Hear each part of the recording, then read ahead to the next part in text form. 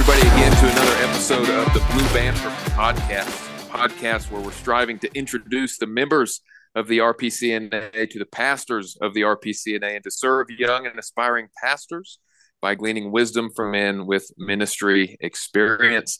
I am one of your co-hosts, Joe Smith, pastor of Westminster Reformed Presbyterian Church in Westminster, Colorado. My name is Aaron Murray, pastor of Marion Reformed Presbyterian Church in Marion, Indiana. I've got no fun facts for you about Marion, though I will say I've experienced something that I never thought I would in Indiana. I'm a native to Indiana. I was born and raised here, and something happened this week that's never happened. I experienced like the smoke from wildfires that I have never experienced before. So apparently there were a bunch of wildfires in Canada and southern or northern Michigan. And it's just wafted down here. It's not quite as bad as New York. I don't know if you've seen the pictures of New York where they're just yellow and smoggy, but the air quality is not great here. So I never thought I would experience that here in the Midwest. But in any case, this is where we are. But we're not here to talk about wildfires. We're not here to talk about Indiana, as fascinating as that would be, as much as I would love to talk about the greatest state in our nation.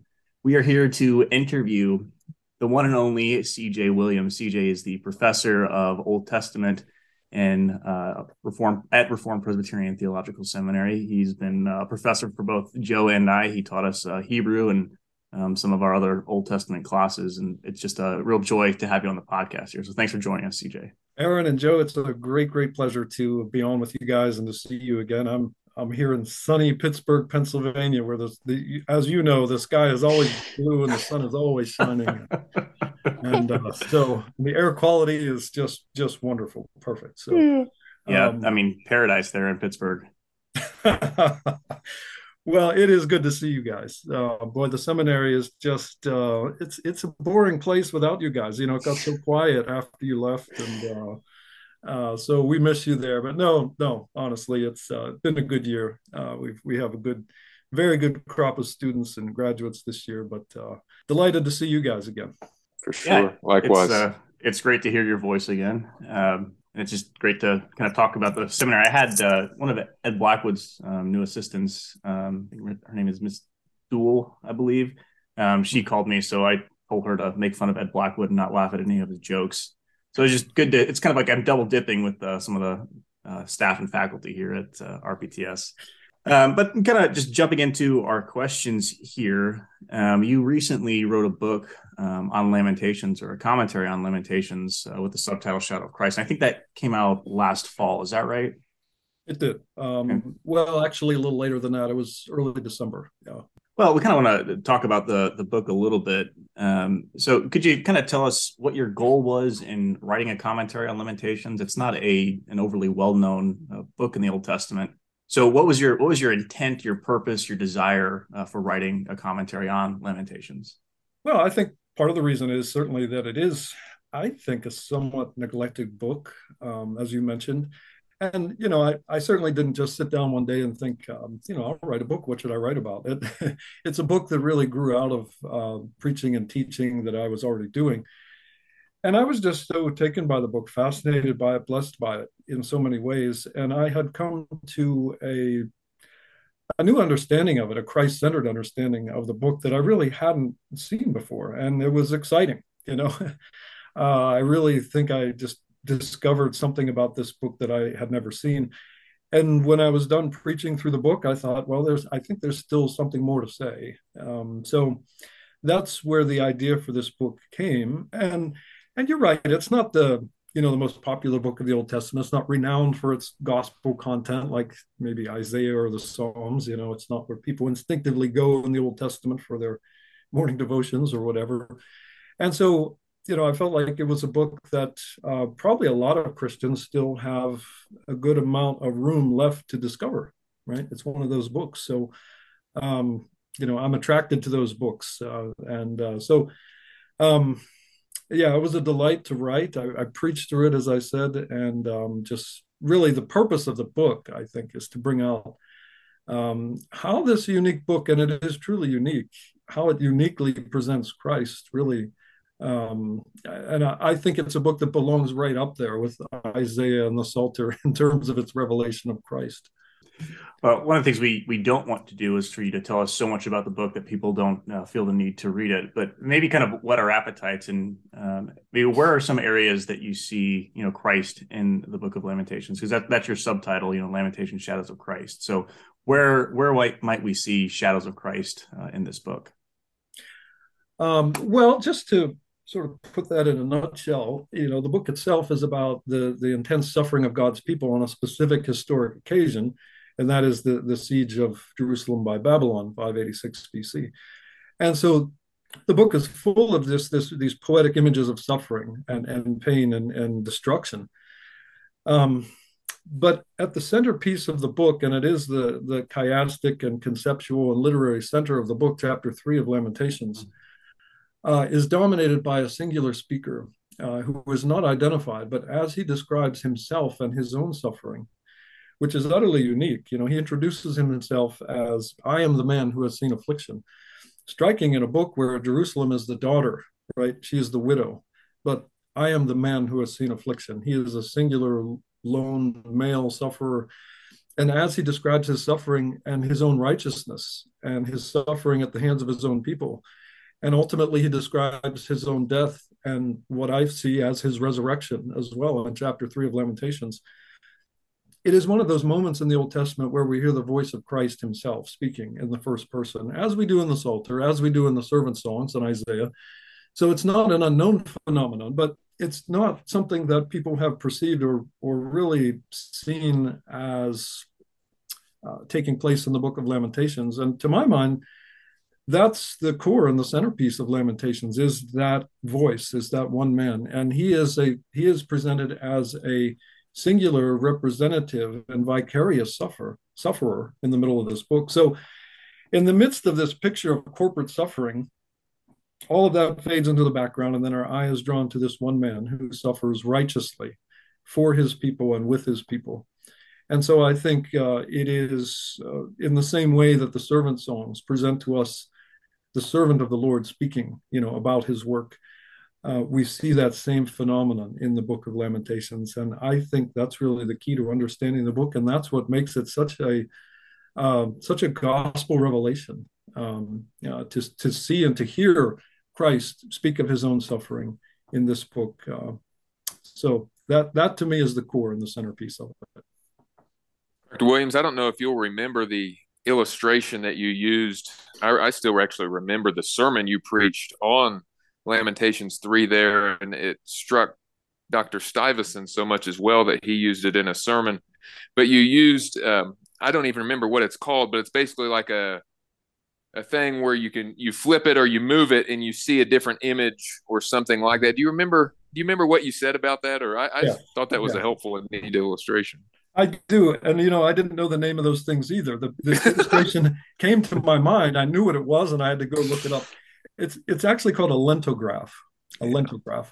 And there's a chapter in my book on chapter 3 of Lamentations called a literary lentograph.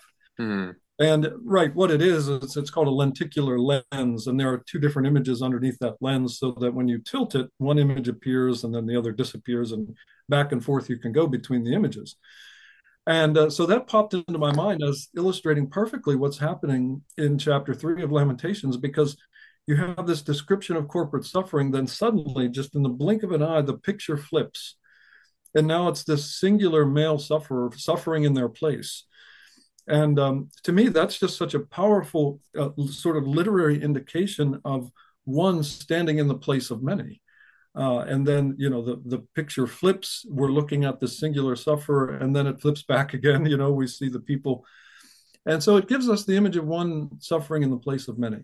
And I hope if someone happens to pick up my book and begin to read it, you kind of get to that point in the centerpiece of the book a little later in my book. I hope people will persevere to get to that chapter, because that I think is really the core of it. Yeah, that was good stuff. That was, I think, the students, most of them that I talked to, said that was the sermon of that year. I think just the way you painted Christ from Lamentations there, that just really stuck out in everybody's head. That was wonderful. Do you have any down the pipe shadow of books that you're tinkering around thinking of? You noted before, I think it was before we came on, that you may be doing some revision work to Shadow of Christ in the Book of Job. Is there anything else down the way we could look forward to from you? Well, that is a great question. I have ideas and I have some different things started and some different material gathered. And so I have a few ideas, but none that I've really begun to center on and focus on. I'd like to continue in this vein, the Shadow series, if you will. Sure. I would really like to write on the Song of Solomon. Mm. I think that may be in the future. I also have an idea for a book, and you had mentioned this, Joe, in your email about Melchizedek, and just sort of writing on him and the different perspectives on him, and doing a little bit of my own work on that. And Yeah. so, yeah, those are some possibilities. We'll see if the Lord gives me the time and the energy. Well, I pray he does, because I think both of those two would be good. I remember in seminary, I think you more than maybe any other professor, and I suppose it's unsurprising since you are one of the original language professors there. But if you could just talk about the role and importance of original language study in sermon preparation. I always thought you were excellent at bringing that out, and often reminding me and convicting me of my need to persevere in the original languages and to seek slow and steady growth in those for sermon prep purposes. So if you could just speak about the role and importance in your own convictions on original language study for sermon preparation. Well, I think it's vastly important. We believe in the verbal inspiration of Scripture. And I think because of that, we have to take language seriously because God reveals himself in words. And to understand the word, you have to understand the words of God. And I'm struck by a verse in Psalm 119 that says, "The entrance of your words, plural, gives light." And if I'm not mistaken, you might want to fact check me on this, but I think that's the only place in the Bible where it's not called the Word of God, it's called the words of God. And that's striking to me. It's just a reminder that the Word is made up of words. And we believe that each word is inspired, right? Not just the overall gist of Scripture or just the overall message, but the words themselves. So that means we have to take language very seriously, and the languages in which God chose to reveal himself. We need to really take that seriously. So I think it's vastly important, that pastors don't rely on secondhand knowledge. And that's not to suggest, of course, that, an English Bible is not the word of God. Of course it is. It's the means of grace, and it's intended to be translated into every language. But going to the original language provides us with the, just original nuance, original just everything that a language entails, because things are gained and lost in translation, and going back to the original language just helps us to read Scripture in an authentic way. A little bit of my own experience: whenever I am starting to write a sermon, the first thing I'll do is I'll sit down and read the text. I'll read it in English, and I'll think to myself, where am I going to start? What am I going to say about this passage? And then I'll get out my Hebrew Bible, piece of paper and a pen, and I'll start on a translation. I'll translate from Hebrew to English. And once I go through that process, I feel like, a switch is being flipped. Then the question becomes, there's so much here. How am I going to do this all in one sermon? It just really is eye-opening. And maybe, I can't describe that. Maybe you just have to do that for yourself, to go through that process. To really realize how much more rich and deep our understanding of Scripture is when we take the languages seriously. And we really need to, because we need to go back to the Hebrew and Greek text for clarity, for precision. And that's been proven time and again in disputes on such great subjects as the Trinity and such things as that. It really depends on the jots and the tittles, those kind of things can be very consequential. So And that's my encouragement to you guys too, keeping up with. Yeah. And I feel a tiny bit hypocritical saying that because my Greek skills have kind of have uh, have atrophied a little bit. Well, maybe more than a little bit, but I can still work with a Greek text. It's a lot harder. It takes a lot more time, but that's one thing. One of the goals I have for myself is to get back into Greek and relearn that language. But I just encourage any and every pastor to do that. Yeah. Time, just a little bit of time every week. And it That's really, what I was going to ask you. Like, what would be some tips that you could give guys, or even what you wish you would have done, perhaps as you look back to have stayed sharper on your Greek or whatever. What would be some tips for guys? Assuming a guy just out of seminary, Mhm. what would be some of those things he could or should start doing to maintain and slowly even advance in his knowledge of the original languages? That is a great question. I think one thing you can do is just do your own daily devotions in the original language because you're going to do that every day anyway, right? So just kind of blend the two together, like force yourself to use it. Um, when I started studying Hebrew after seminary and going to graduate school for Hebrew, one of the things I did was I just put my English Bible away. And I just said, I'm going to use the Hebrew Bible. It's a matter of survival now because I'm going to read the Bible. And I'm going to learn how to read this thing one way or the other. You force yourself to the task that way. And even if you spend 20 minutes in your morning devotions just by yourself, just pick one verse, read it, make sure you understand it, have your lexicon right there, and just that much a day really pays dividends in the end.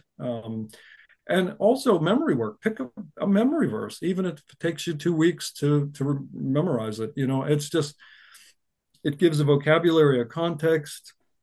You're laying up God's word in your heart, and you're also working on the language all at the same time. So it doesn't have to be, going through a textbook or setting apart enormous tracts of your time. It's just work it into what you're already doing with the scriptures from day to day, and I think it'll make it a lot easier. I think Aaron reads his Old Testament in Hebrew every day. Yeah, Hebrew. That's I actually don't even own an English Bible. I don't even know what that is. What you guys talking about? Like it's VHS only for me. Now I remember, taking Hebrew from you, and we got to take Hebrew 1 from you, and then you went on sabbatical, so we took 2 and 3 from Dr. Watt. But every time I think of that Hebrew class, the alphabet song is just stuck in my head. Oh man. And I don't know if I ever told you like what my method was for memorizing the alphabet, but I found a YouTube video of the old Barney kids show where Barney sings the alphabet in Hebrew. And so for my drive from Beaver Falls to Pittsburgh, those first few weeks, I was just listening to Barney sing the ABCs in Hebrew over and over and over again. So it's forever ingrained in my mind. I'm sorry about that. That's good. So that's the original language. You're also, and it was one of my favorite classes. I really enjoyed taking it. The only thing I regretted about it is that for my schedule, I had to take it at a distance or not at a distance, had to take it online over the summer. But your covenant theology class, and in there, and even in our Old Testament courses and Hebrew exegesis, something I love about the way you teach as well is it's not all just original language exegesis divorced from covenant theology and systematic theology. You're constantly reminding us, in our exegesis, two of the first questions we need to be asking in our sermon prep are, what does this passage teach me to believe about God, and what does it teach me about the duty He requires of me? Those are the two systematic categories our catechism lays down. So if you could just talk as well kind of about not only the importance of original language study for bringing out the richness of the scriptures, but also the role of covenant theology in helping us in our exegesis and our sermon preparation. Yeah, that's a great question. Well, I suppose in a nutshell, we can just look at covenant theology as just being the storyline of the scriptures, right? The grid work on which the whole story of redemption unfolds. And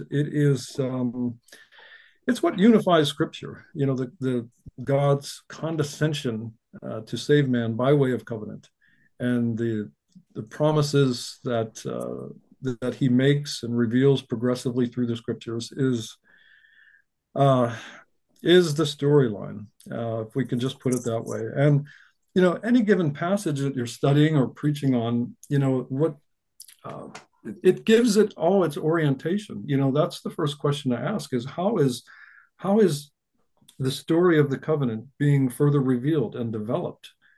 Because Scripture has a fairly narrow focus on that question, because it is the unfolding of the covenant that it records for us, so the covenant to which we belong. And that's what makes every passage relevant, right? Because we belong to that very same covenant. And so it is the link between the past and the present of God's people. And it's also the key for understanding every portion of Scripture in its original intent, and in its fullness. So yeah, exegesis, I think, begins with covenant theology. And I've always differentiated between historical context, which talks about the text's present, and then redemptive historical context, which talks about the text's past and how it represents a unique development or step in the unfolding promise plan of God. So um, to put each passage of scripture in that greater context is just it illumines it. It helps us to understand it in a genuine way. So I've always maintained that's one of the first questions to ask, in exegesis is looking at that great storyline. Um, where are we on that storyline? And how is this passage part of that development? So, Yeah, I love the way you put it there because, I certainly believe we need to be applying the Word of God to our people today, but I don't like when people talk about we need to make the Scriptures relevant or something like that, as if they're not already so. And like you said, the very fact that we are in this same covenant that was initially implemented in Eden with Adam after the fall, this same one covenant of grace makes every passage relevant. We just need to show the relevancy, not make it relevant. Mm-hmm. I wanted to ask, you had talked about our the last covenant theology class switching to this book as one of your main texts. mm-hmm. Did you end up making that switch, or was it this one that you were going to switch to? Yeah, Belcher's. Joe, Yeah. yeah, tell us what Yeah, book it is because listeners cannot see what you're holding up. I know. I went right when I was grabbing this, I was thinking I'm going to need to do that, and then I get sidetracked. So it's the fulfillment of the promise of God, an explanation of covenant theology by Richard Belcher, and he is professor of Old Testament and the academic dean at Reformed Theological Seminary, Charlotte. And I knew Dr. Williams. I think it was. I don't even remember when actually. Maybe you mentioned it in our in the covenant theology class or something. Anyways, I bought this book that summer I was taking the class Mm-hmm. and used it as kind of a supplement to the other texts that you were having.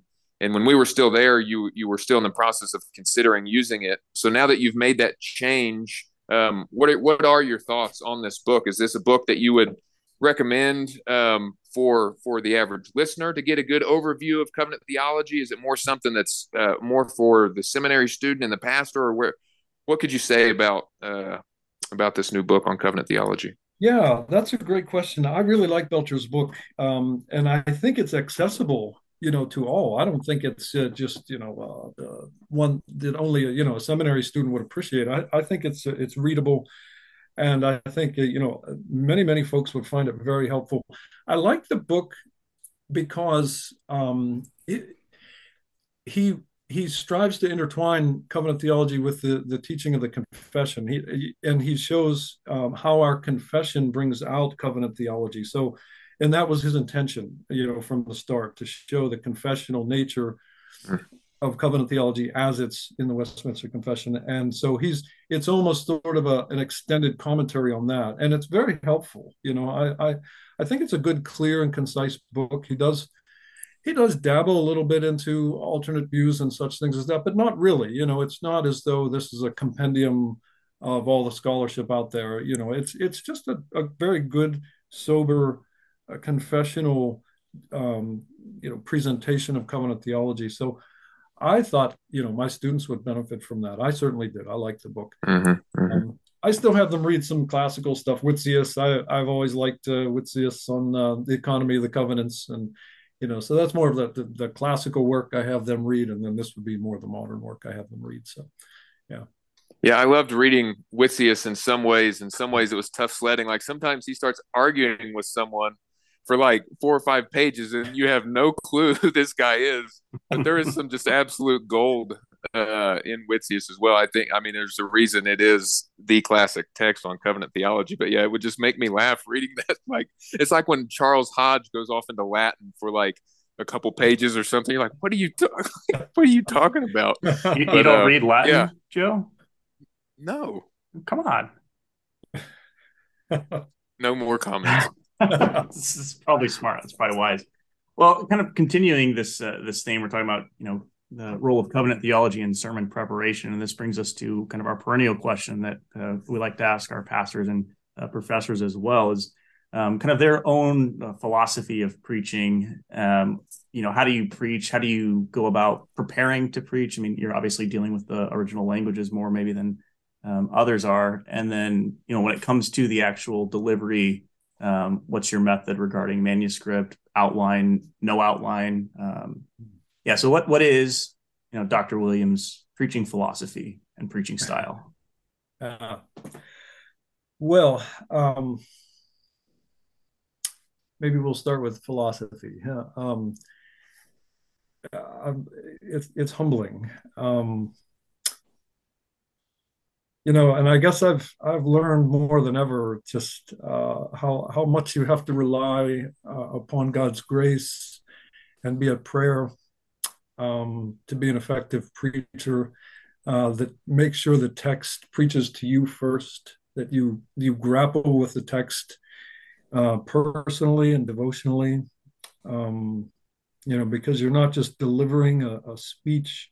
You're trying to bring out some spiritual riches, and if they haven't touched your heart, they're not going to touch others people's hearts through you.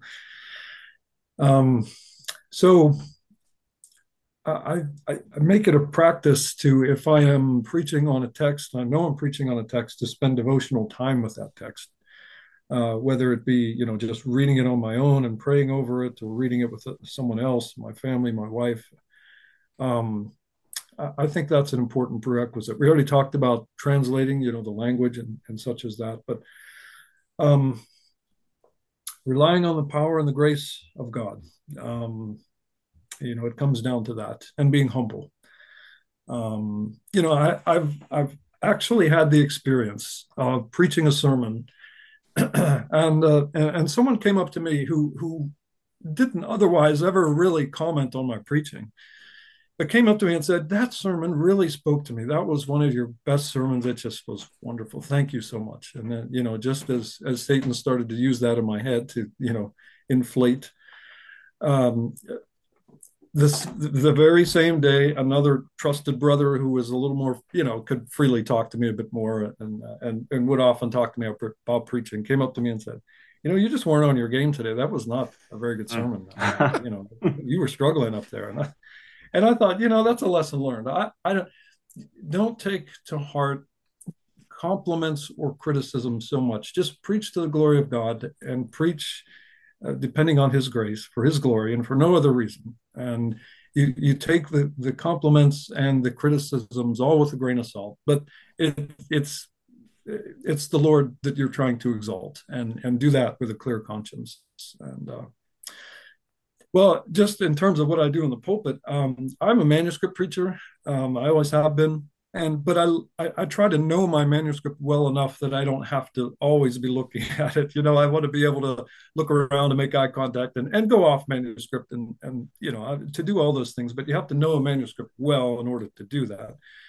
So I've made it a practice of writing out my manuscripts word for word. And the reason I do that is simple. It's because what you're doing is important, and choosing the right words is important. and because you want to preach with precision, you don't want to be sloppy with your words. You want to communicate exactly a thought and use the right words because the right word or the wrong word is the difference between lightning and a lightning bug, right? And Mm-hmm. and you want to be precise too because it's God's word you're preaching, not yours. And so I never want to find myself up in the pulpit, stepping and fetching, trying to figure out how do I put this point, how do I say this, and then say something that I shouldn't say or misspeak in some way.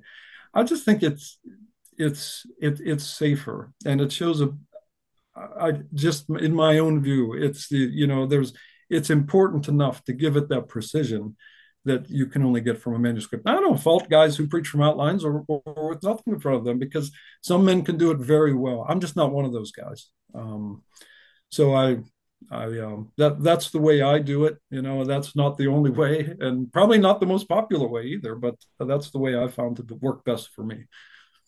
Yeah, so how do you kind of touched on it a little bit and unfolded it some.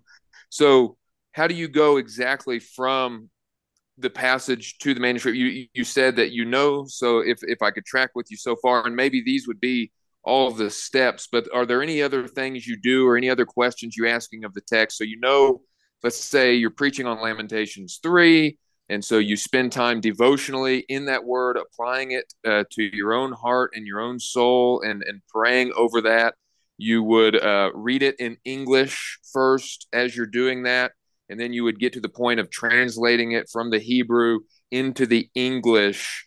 At that point, would you go straight from there into kind of writing, and as you're writing, the thoughts are flowing and coming out, or what are you doing in between the translation of Lamentations 3 and the manuscript of Lamentations 3, if anything else?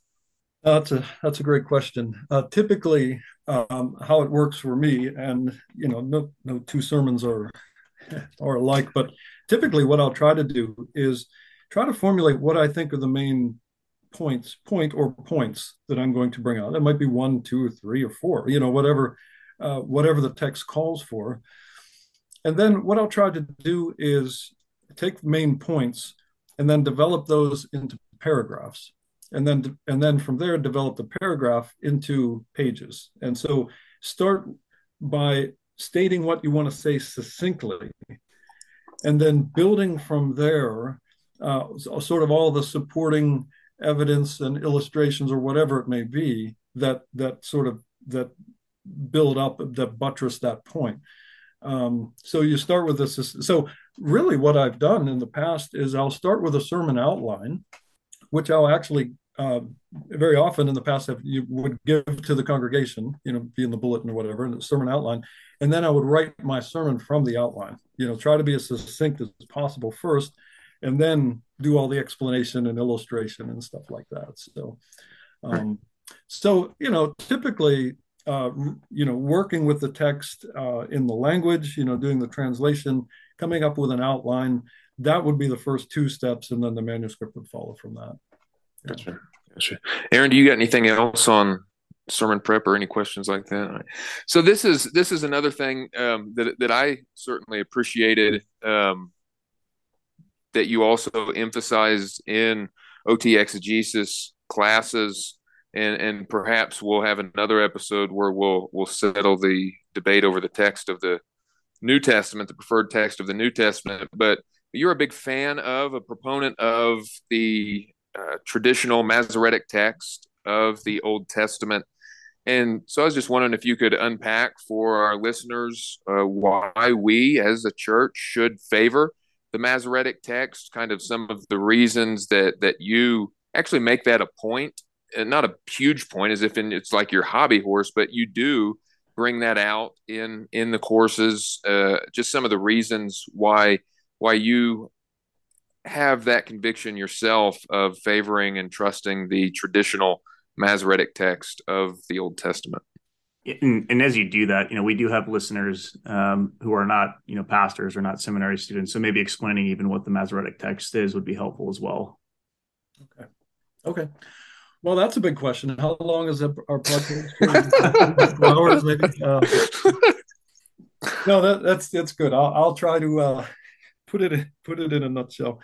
Well, I got there's different starting points for that answer, but I suppose I'll start with this one, and that is that we believe, the doctrine of Scripture, which comes from Scripture itself, is that God has seen fit to preserve His Word. To confession puts it, keep it pure and entire in all ages, to providentially preserve it, and it's not going to pass away. Right? It's something that we have. It's a gift, and it will not pass away, and we will not lose it.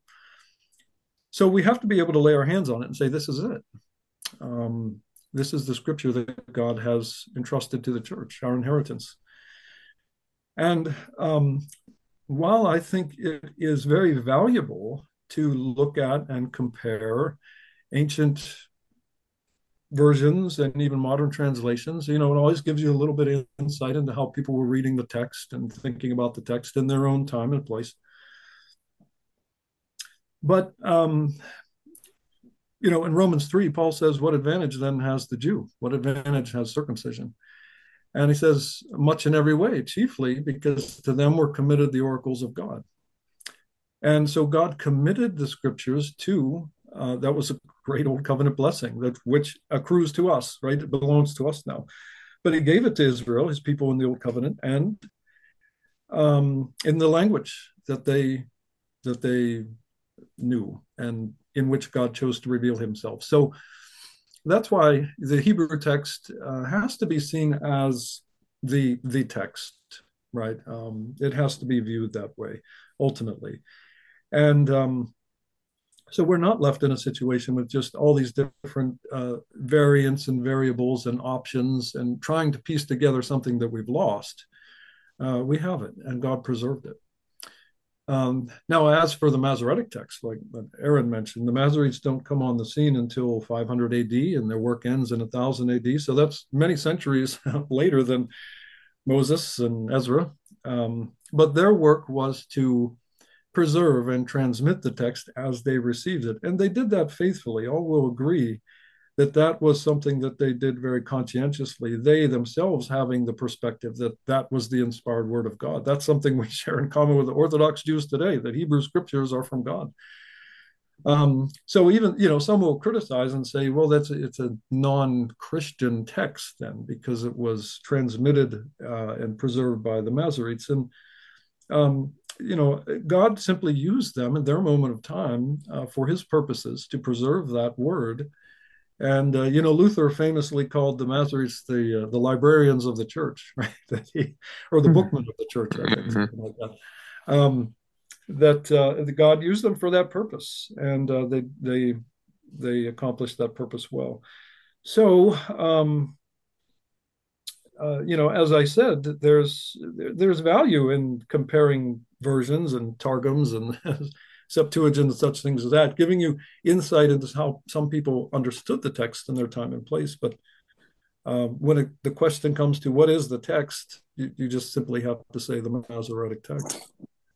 Yeah, no, that was always a breath of fresh air for me, and especially even the way you would teach us to deal with the apparatus in the BHS. It was never to doubt the Masoretic text or to even to look to that for some potentially different reading. It was to shed light on, like you were saying, and to make you think more deeply about the Masoretic text. And so I always found those apparatus exercises actually helpful at the end. And even if I was looking at an exam or something like that and thinking, oh man, this is going to take a lot of time or something, it was one of those, like, once you got into it, it was fun and it was profitable and it did exactly what you said. It made you think more deeply, and in doing so would often shed more light on the traditional text of the scriptures. So yeah, and just for our listeners' sake, in the BHS, the apparatus, it's basically like a bunch of footnotes that the Masoretes have taken on variant readings in different manuscripts, which kind of see how different translations have translated the text. One of the things, as I work through this, I don't think that I'm fully settled on the issue one way or another yet. But what would be your response to the question? When we go through the New Testament, it's clear that, the apostles are quoting from the Septuagint text. What would be kind of a comeback to that regarding the primacy of the Masoretic text? Mm-hmm. Yeah, that's a great question. And, it's important to remember that Christ and the apostles lived in a time when there were textual variants.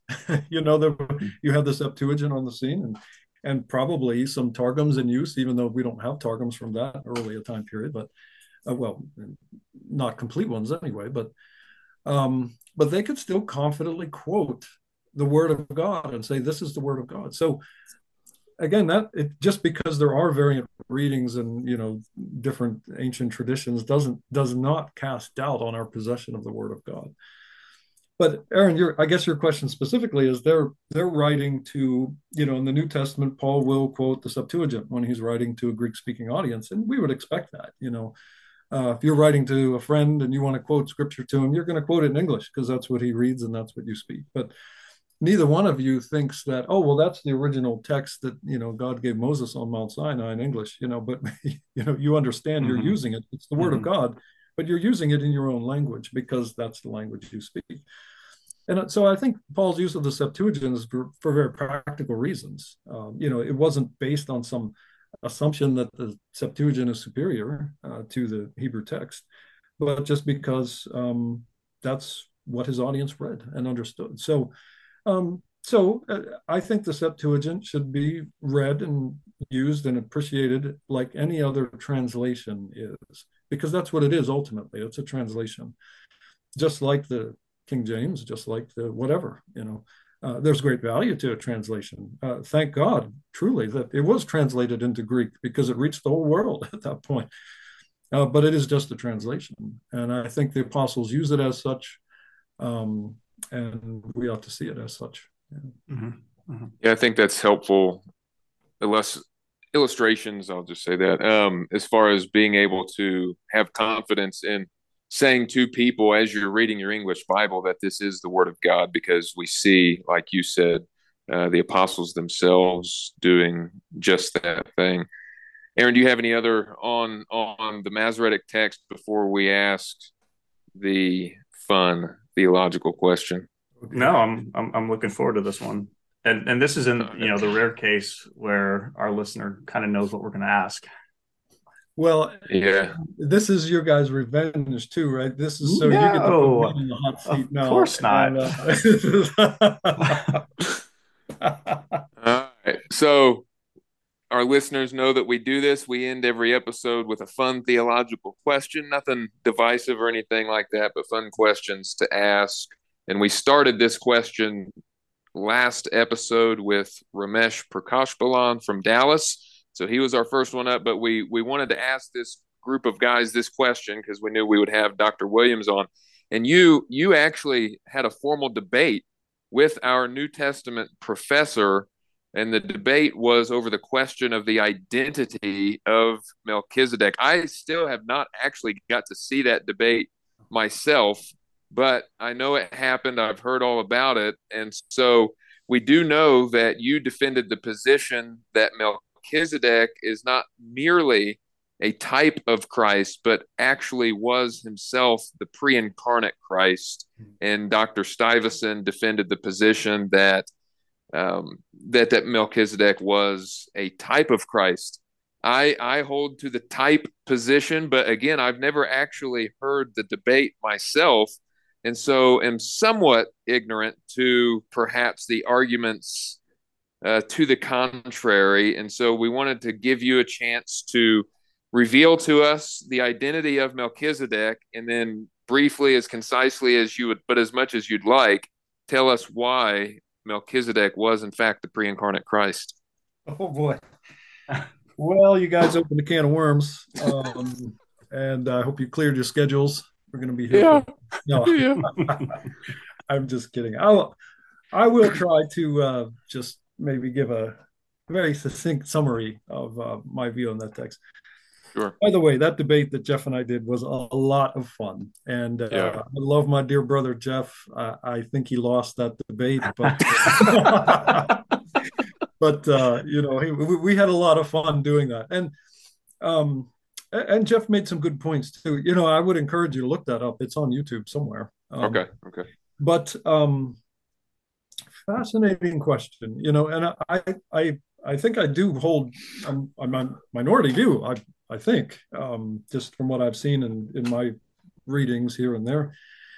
But you know, it mostly hinges upon. Well, we talked about covenant theology before. There is an argument to be made within Genesis itself, um, as to the identity of Melchizedek, but a lot of it hinges on Hebrews 7, of course, and how we understand that text.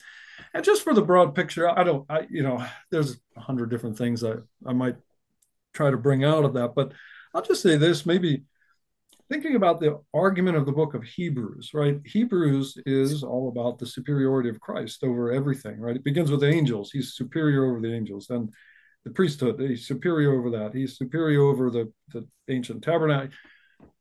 That's how you outline Hebrews, right? You name it, Christ is better. Christ is superior. So it seems really strange to me that in Hebrews 7, the whole argument would be Melchizedek, one man, is greater than Aaron, another man, right? If they're both just men, then who cares who's greater? you know, but the point that is being made is that the antitype is greater than the type. Aaron's the type. Melchizedek is the antitype. And so without naming him, he doesn't have to name him because he already has a name, King of Righteousness. Who else has that name? Because it's not just a title; it's who he is, right? And King of Peace. Who else can you call the King of Righteousness and the King of Peace? And that's one of the points that he makes in Hebrews 7 is this is what his title means. And he's telling us who it is by telling us what the title means. And when he says, he does not have a genealogy, he doesn't say that he has one, we just don't know it.